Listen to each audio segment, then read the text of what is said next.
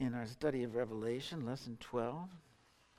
And last week we looked at the timeline of events of Revelation. And the seventh trumpet had sounded in chapter 11 and in verse 15.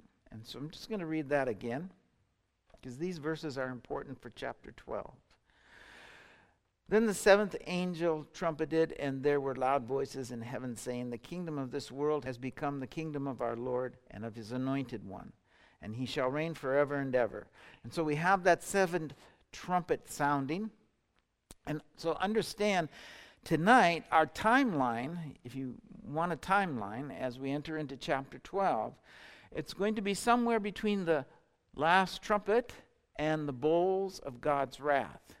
However, if we're going to understand chapter 12, the important verses for us today are really in chapter 11 and in verses 12 and 13. An event that happens just after the last trumpet sounding. And as we pick up in verse 12, the two prophets that were prophesying the plagues are being resurrected. And again, we're in the holy city of Jerusalem where they were slain. And it reads this way. Then they heard a loud voice from heaven saying to them, "Come up here." And they went up to heaven in a cloud while their enemies watched. At that hour, there was a great earthquake, and a tenth of the city collapsed. 7,000 people were killed in the earthquake, and the rest were terrified and gave glory to the God of heaven.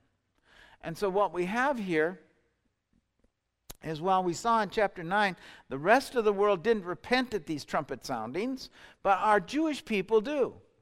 After the resurrection of the two prophets and the following earthquake, Jerusalem, the people of Jerusalem, the city of Jerusalem, realizes this is the hand of God. And they repent, giving glory to God. And now remember that Jerusalem is also a term for our Jewish people, and we can see that in the Gospels where Yeshua says, "O Jerusalem, Jerusalem, who killed the prophets and stoned those sent to her." Well, here the Jewish people turn to God in Messiah. This is not just the holy city, but this is the whole of our Jewish people in the land who see the hand of God and repent. And we spoke of how the 144,000 that we read about earlier, it told us they were a 1/50th of a greater number. And so we can assume the 144,000 represents 7,200,000 people alive at that time and turned to God. Chapter 12 then says, verse 1, "A great and wondrous sign appeared in heaven. A woman clothed with the sun, with the moon under her feet, and a crown of 12 stars on her head. She was pregnant and cried out in pain as she was about to give birth." The first thing you want to notice about these verses is that it is called a sign. In other words, this is a sign for those who've read this book and then see this event. Let's look at another sign that is much similar to this one. And it's in Isaiah chapter 7. "Therefore Adonai will give you a sign. Behold, the virgin will conceive, and when she's giving birth to a son, she will call his name Emmanuel." So we see a virgin give birth to a child, and it's a sign. Emmanuel is with us. Let's look at how closely these two are worded. Isaiah says, "A sign in heaven." Revelation says, "We'll give you a sign." Isaiah says a woman was with child. Revelation says the virgin will be with child. Isaiah says she is giving birth to a son. And Revelation says she's about to give birth to a son. Two signs very close to one another, and rightfully so, because they're speaking of the advent of Messiah. However, Revelation includes birth pains. As it says, she cried out in pain. So understand, a sign is something that we're supposed to take notice of. And we have a woman clothed in the sun, the moon, and 12 stars. And last week, we determined that the identity of the woman was told to us if we go to the Torah and the dream of Joseph. And I'll read it for you again. We read it last week, but it would pay for us to read it again. Then he had another dream, and he told his brothers, "Listen," he said, "I had another dream, and this time the sun, the moon, and the 11 stars were bowing down to me." And when he told his father as well as his brothers, his father rebuked him and said, "What is this dream you had? Will your mother and I and your brothers actually come and bow to the ground before you?" And his brothers were jealous of him and said, but his father kept the matter in mind. And so the woman is our Jewish people, and it says she was about to give birth, and the word there for birth is odin, and it means birth pangs. These are the birth pangs of the Messiah that we're talking about. But the birth pangs are of the nation of Israel. Isaiah speaks of the same thing in this way in chapter 26.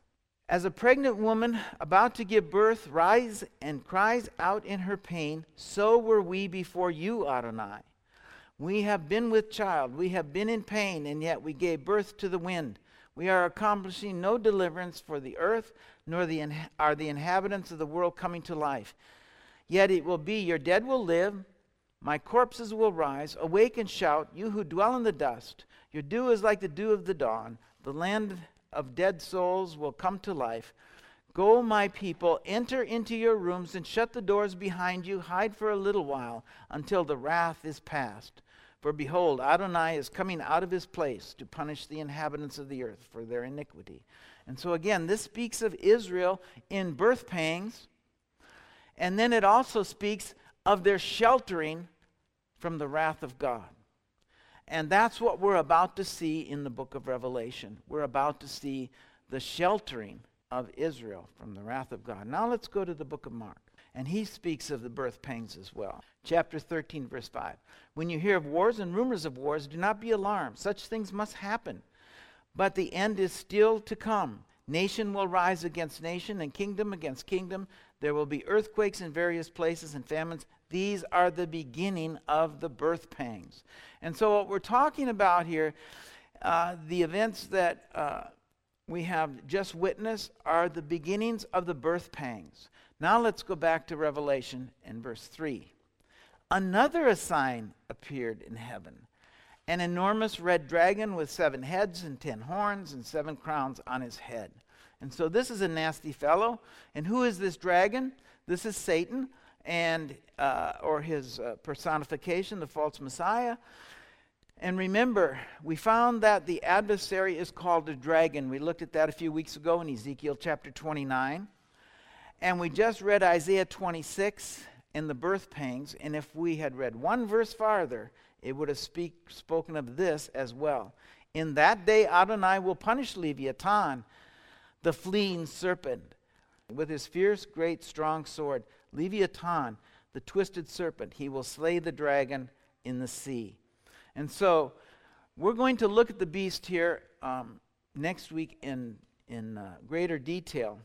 But I want to read you, instead of reading from various passages, I'm going to read from the Encyclopedia Judaica, which mentions all the passages.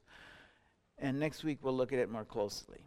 Leviathan is a multi-headed beast in Psalm 74:14, a sea serpent appearing in Isaiah 27:1, Psalm 74 verse 14, 104 verse 26, and Job 3 and verse 8.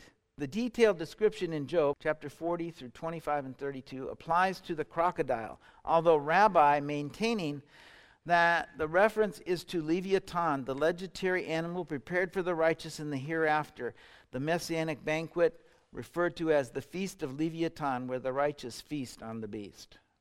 So understand that, I want you to understand that he's called by many names, but it's the same fellow. And in verse 4 we read, and his tail swept 1/3 of the stars out of the sky and flung them to the earth. Okay, so where it says he swept 1/3 of the stars from the heavens, this would be the fallen angels who followed Hasatan, who were hurled to the earth with him. And if we read in verses 9 through 12, it covers this more closely. But we're only in verse 4, and so I want to read that. The dragon stood in front of the woman who was about to give birth so that he might devour the child the moment it was born. She gave birth to a son, a male child, who will rule the nations with an iron scepter, and her child was snatched up to God and to his throne. Now we have Israel, and we have the birth of a child, and the child is the Messiah. We know that because it says he will rule with an iron scepter, and he was snatched up to the throne of God. And it talks of Israel being in birth pains over this child. Now understand that for Messiah to come, you need two things to happen first. And what are they? Well, first you need Elijah to come and prepare the way for the Lord. In his first coming, he came in the form of Yochanan the Immerser, and we just saw that he came again as one of the two witnesses. So the stage is set for Messiah to come. What else do we need? Well, we just talked about the birth pangs. We read this midrash a week ago, but I want to read it again. Abiyah asks Rabbah, what is the reason for not wishing to see Messiah? Should you say because of the birth pangs preceding the Messiah's coming? So the birth pangs. And what we get here, Messiah has already been born, hasn't he? I mean, we're a couple thousand years in past. He's been born 2,000 years ago. He died. He was resurrected. And like the text says, he's snatched up to the throne of God. And so why are we getting this image of mother going through these birth pangs when he was born? Well, if we go to Isaiah 66, we're going to find out why. It speaks of his birth at this time. And it says this in chapter 66, verse 7. Before she goes into labor, she gives birth. Before the pains come upon her, she delivers a son. Who has heard of such a thing? Who has ever seen such a thing? Can a country be born in a day, or a nation be brought forth in a moment? Now, when Messiah came the first time, we had Elijah come in the form of John. But let me ask you, did the earth go through birth pangs of the Messiah at that time? No, there were no birth pangs. But we have birth pangs, and now we see in this verse, we should be able to understand the birth pangs are here, and they're because of a nation that's being birthed, a nation that's being turned to God in Messiah, the Jewish people. And that will be a great sign.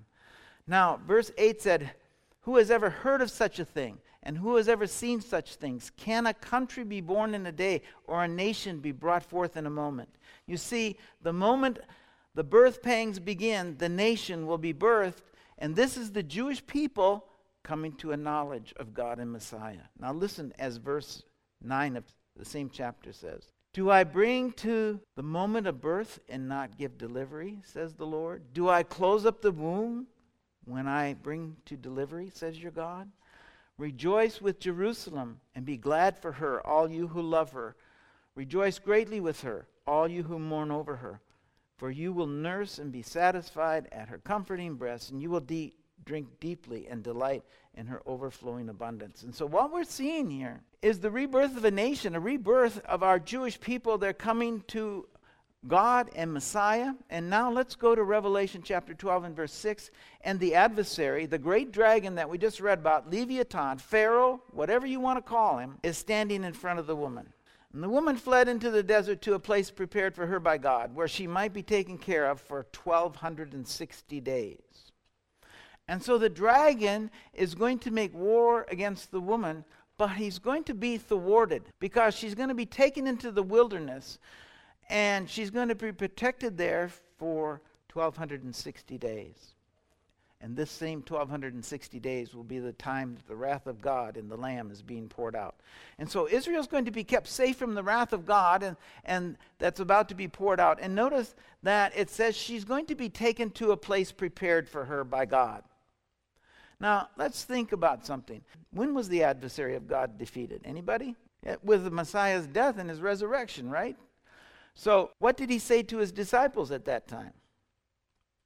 He says this in John chapter 14. In my Father's house there are many dwelling places. If it were not so, I would have told you. I am going to prepare a place for you. If I go to prepare a place for you, I will come again and take you to myself so that you may be where I am also. And so there's a place prepared for the people of God. However, the place that we're talking about is for those who are alive and are fleeing Satan. So I want to skip down to Revelation 12 in verse 13. And we're going to come back to verse 7 because these all go together. But I want you to see that Israel is taken care of during this time. God is not going to forsake his Jewish people, but this is what is meant by a nation being born at this time. Listen to verse 13. When the dragon saw that he had been hurled to earth, he pursued the woman who had given birth to a male child, the woman who was given 2 wings of a great eagle, so that she might fly to the place prepared for her in the desert. She would be taken care of for times and a half a time, out of the serpent's reach. Then from his mouth the serpent spewed water like a river to overtake the woman and sweep her away with a torrent. And so now we have the judgments of God. Remember when we looked at the judgments of God and it spoke of a river, we weren't really certain whether it was an army or whether it was a disease. But here we can be sure that this is an army. This is a torrent of water, and it's called a torrent of water, but it's really an army. The armies of the false Messiah. And we can see this type of imagery of an army being a river if we go to Isaiah chapter 8 and verse 6. And it says this: because this people has rejected the gently flowing waters of Shiloah and rejoices over Rezim and the son of Remaliah. Therefore the Lord is about to bring against them the mighty floodwaters of the river, the king of Assyria, with all of his pomp.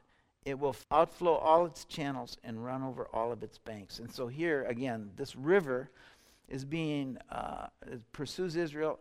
And it's not really a river, but it is an army. It's just called a river. Verse 16. But the earth came to the aid of the woman. The earth opened its mouth and swallowed the river that the dragon had spewed from its mouth. Now I want you to think of some terminology here. The terminology that we just read. Remember it said, the woman was given 2 wings of a great eagle that she might fly to the place prepared for her in the wilderness or in the desert. Where else do we see that terminology?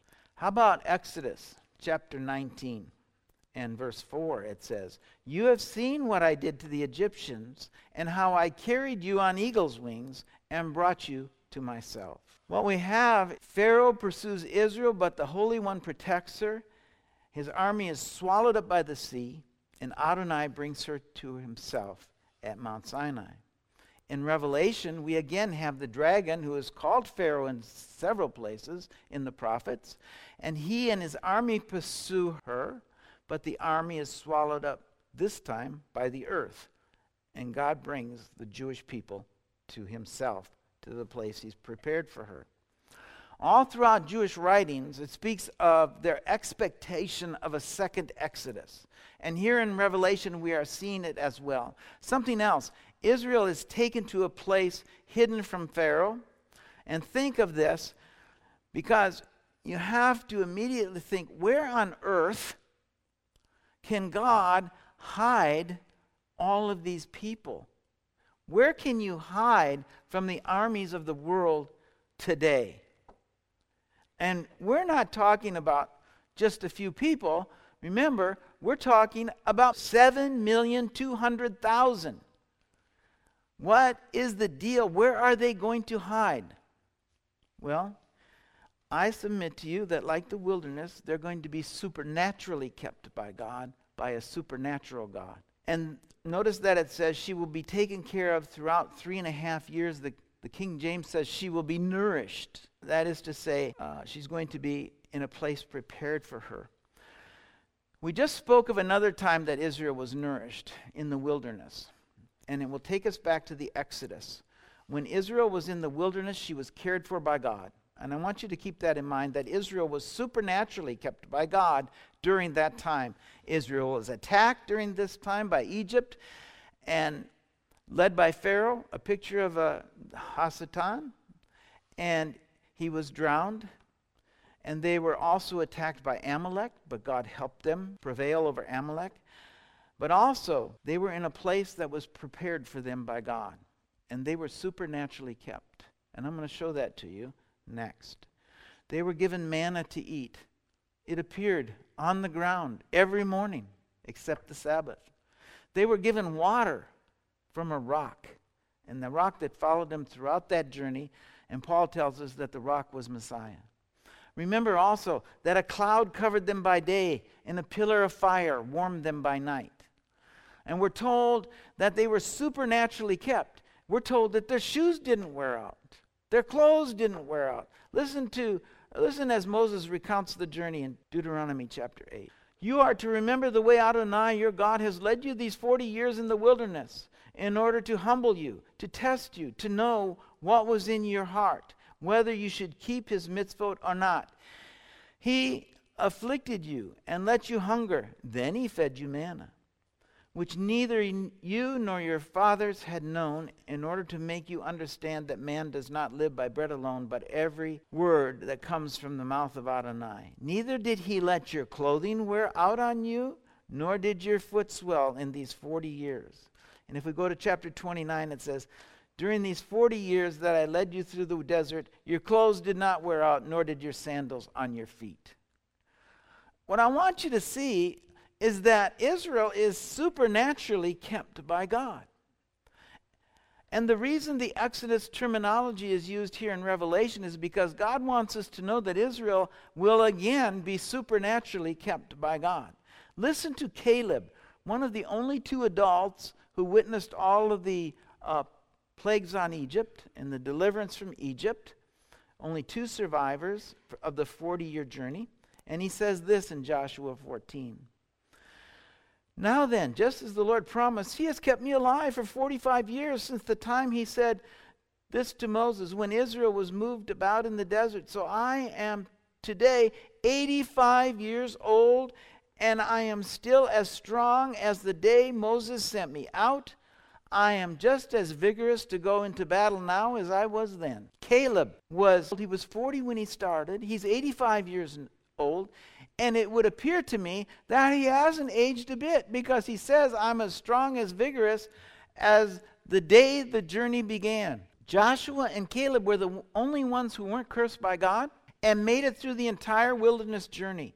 And notice that they did not age. They were as young and as strong as when the wilderness journey began. Let's read about Moses. What does it say about Moses? Chapter 34, verse 7. Moses was 120 years old when he died, yet his eyes were not weak, nor his strength gone. The Israelites grieved over Moses in the plains of Moab 30 days until the time of weeping and mourning was over. And so even Moses, who was gathered to his people, it wasn't because of his age. It wasn't because he was weak. It was because God told him he couldn't enter the land. Not just that, but I also think you should understand that these folks were supernaturally kept. And here's how else we know. Do you know that they can't find a trace of the Israelites living in the wilderness for those 45 years? Millions of people should have made some kind of an impact on the land. Not only that, think of all the waste of 1 million people and impacting the earth, and they can't find a trace of where Israel was in the wilderness. And the rabbis give all kinds of reasons for there not being any waste. They say that the manna was such a perfect food that there was no waste. Scholars say the Exodus never happened because we can find no trace of it. They fail to understand that God had prepared the place for them. They were supernaturally kept by God. And it's a shadow of what we're seeing here in the book of Revelation. Verse 7. And there was war in heaven, and Michael and his angels fought against the dragon, and the dragon and his angels fought back, but he was not strong enough, and they lost their place in heaven. The dragon was hurled down, that ancient serpent called the devil, or Satan, who leads the whole world astray. He was hurled to the earth, and his angels with him. And so that's the better description of what we read earlier. And so Michael, over and over, is spoken of as the angel who keeps Israel. In Daniel, we read the same thing. It says this, at that time, Michael, the great prince who protects your people, will arise, and there will be a time of great distress that has not happened from the beginning of the nations until then. But at that time, your people, everyone whose name is found written in the book, will be delivered. And so what I want you to notice here is that all who are written in the book are going to be delivered. Now, and we can find this Michael being the guardian of Israel other places. Here's a tradition from Exodus Rabbah. Michael and Samael Both stand before Satan. Satan accuses, while Michael points out Israel's virtues, and when Satan wishes to speak again, Michael silences him. And so Michael is the angel that fights for Israel. It's also told to us in our New Covenant scriptures. I just didn't pull up the verse. Now, Satan has been able to accuse before God. In fact, Satan means adversary or accuser. And in verse 10, we're going to read, "And I heard a loud voice from heaven say, 'Now have come the salvation and the power and the kingdom of our God, and the authority of his Messiah. For the accuser of our brothers, who accuses them before God day and night, has been hurled down. They overcame him by the blood of the Lamb and the word of their testimony. They did not love their lives so much as to shrink from death. Therefore rejoice, you heavens, and you who dwell in them. But woe to the earth and the sea, because the devil has gone out to you. He is filled with fury, and because he knows his time is short.'" And so these last 3.5 years are going to be a very tough time. The wrath of God is going to be poured out. But what I want you to see that all of Israel is kept safe. And in fact, Daniel tells us all who are written in the book of life will be kept as well. But we're talking about our Jewish people here today. And so I want you to close this out by taking you on a little rabbit trail. You see that Israel, or our Jewish people, are kept safe in a place prepared for them. And we determined already that there were somewhere near 7,200,000 Jewish people who are led into the wilderness. And that's very close to Israel's population of Jewish people now. I think there's 6 million plus in Israel now. And now I want you to consider this. These Jewish people, what we're speaking of, are not people who are resurrected. These are people who are alive and well. The 7,200,000 people are going to survive this time and go into the Messianic kingdom on earth alive and well, because they're going to be sheltered through the wrath of God. Now I want to read a few verses about the Messianic kingdom, because it's going to be drastically different. We all know that from what we live in now. And Isaiah chapter 11 tells us this. Verse 1, "Then a shoot will come forth out of the stem of Jesse, and a branch will bear fruit out of his roots. And the Ruach of Adonai will rest upon him, the spirit of wisdom and insight, the spirit of counsel and might, the spirit of knowledge and of the fear of the Lord. His delight will be in the fear of the Lord, of Adonai. He will not judge by what he sees, nor decide by what he hears, but with righteousness he will judge the poor, and decide with fairness for the poor of the land. He will strike the land with the rod of his mouth, and with the breath of his lips he will slay the wicked. Also the righteousness will be a belt around his loins, and faithfulness a belt around his waist." And so understand now, we're talking about the Messiah, and we're speaking about the Messianic kingdom here. It just told us that he has judged the wicked. The wicked have been slain, the adversaries bound. Now listen to how different the land is going to be in verse 6. "The wolf will dwell with the lamb, the leopard will lie down with the kid, the calf and the young lion and the yearling together, and the little child will lead them. The cow and the bear will graze, the young ones will lie down together, and the lion will eat straw like the ox. A nursing child will play by a cobra's hole, and a weaned child will put his hand into a viper's nest. They will not hurt or destroy in all my holy mountain, for all the earth will be filled with the knowledge of Adonai, as the waters cover the sea. It will also come about in that day that the root of Jesse will stand as a banner for the peoples, and the nations will seek him, and his resting place will be glorious." And so again, we're talking about in that day. We're talking about the day of the Lord. When you hear that phrase, "in that day," it speaks of the day of the Lord and the Messianic kingdom. And it sounds here, by what we just read, that there's no violence, no death. I mean, lions eat straw. It sounds as if there will be no violence, no death through violence. And now I want to read one more verse from Isaiah about this time. And it says this, "For behold, I create a new heavens and a new earth, and the former things will not be remembered or come to mind. But be glad and rejoice forever in what I am creating. For behold, I am creating Jerusalem for rejoicing, and her people for joy. Then I will rejoice in Jerusalem and be glad in my people. No longer will the voice of weeping or the voice of crying be heard in her. No longer will there be an infant who lives but a few days, or an old man who does not fill out his days. For the youth will die at 100 years, but one who misses the mark of 100 must be accursed. They will build houses and inhabit them. They will plant vineyards and eat their fruit. They will not build and another inhabit, nor plant and another eat. For like the days of a tree, so will be the days of my people, and my chosen ones will long enjoy the work of their hands. Now I want you to think about this. It says, he who doesn't reach 100 is accursed. Then it says in verse 2, it says, 22, it says, like the days of a tree will be the days of my people. I want to ask you something. How long does a tree live? Well, we were just in Israel. We saw some trees that were thousands of years old.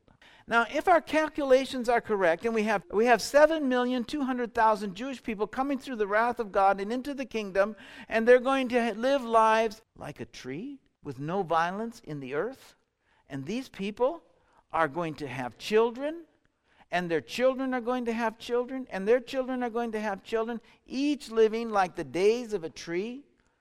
At the end of 1,000 years of the Messianic kingdom, I want you to think about how many Jewish people there are going to be on the earth. Well, if we look at Abraham, God told Abraham that his people would be enslaved for 430 years. And that 430 years, the rabbis tell us that it was only 210 years that they were really down in Egypt. Now, when they went, there were 70 in all. And at the end of their enslavement, according to the historians and the rabbis, there were like 4 million Jewish people that came up out of Egypt. There was like 650,000 fighting men alone. Now, let's do this. Instead of 70, let's start with 7,200,000. And instead of 430 years, or as the rabbi said, 210 years, let's make it 1,000 years. And also consider that people are living much longer. They're living like the days of a tree. How many Jewish people are there on the earth at the end of 1,000 years going into eternity? Anybody want to make a guess? Well, before you get out your calculator, I think I can tell you, and I don't have to work it out mathematically. I just have to read a couple of verses. Genesis 15. And he took him outside and said, look up now at the sky and count the stars, if you are able to count them. And he said to him, so shall your seed or your offspring be. Then he believed in Adonai, and he reckoned it to him as righteousness. You see, all you have to do to figure this out is go outside and count the stars in the sky, because God promises are yes and amen. People have looked at this and said, this is an exaggeration. But friends, it's no exaggeration. It's the promise of God, and it's yes and amen.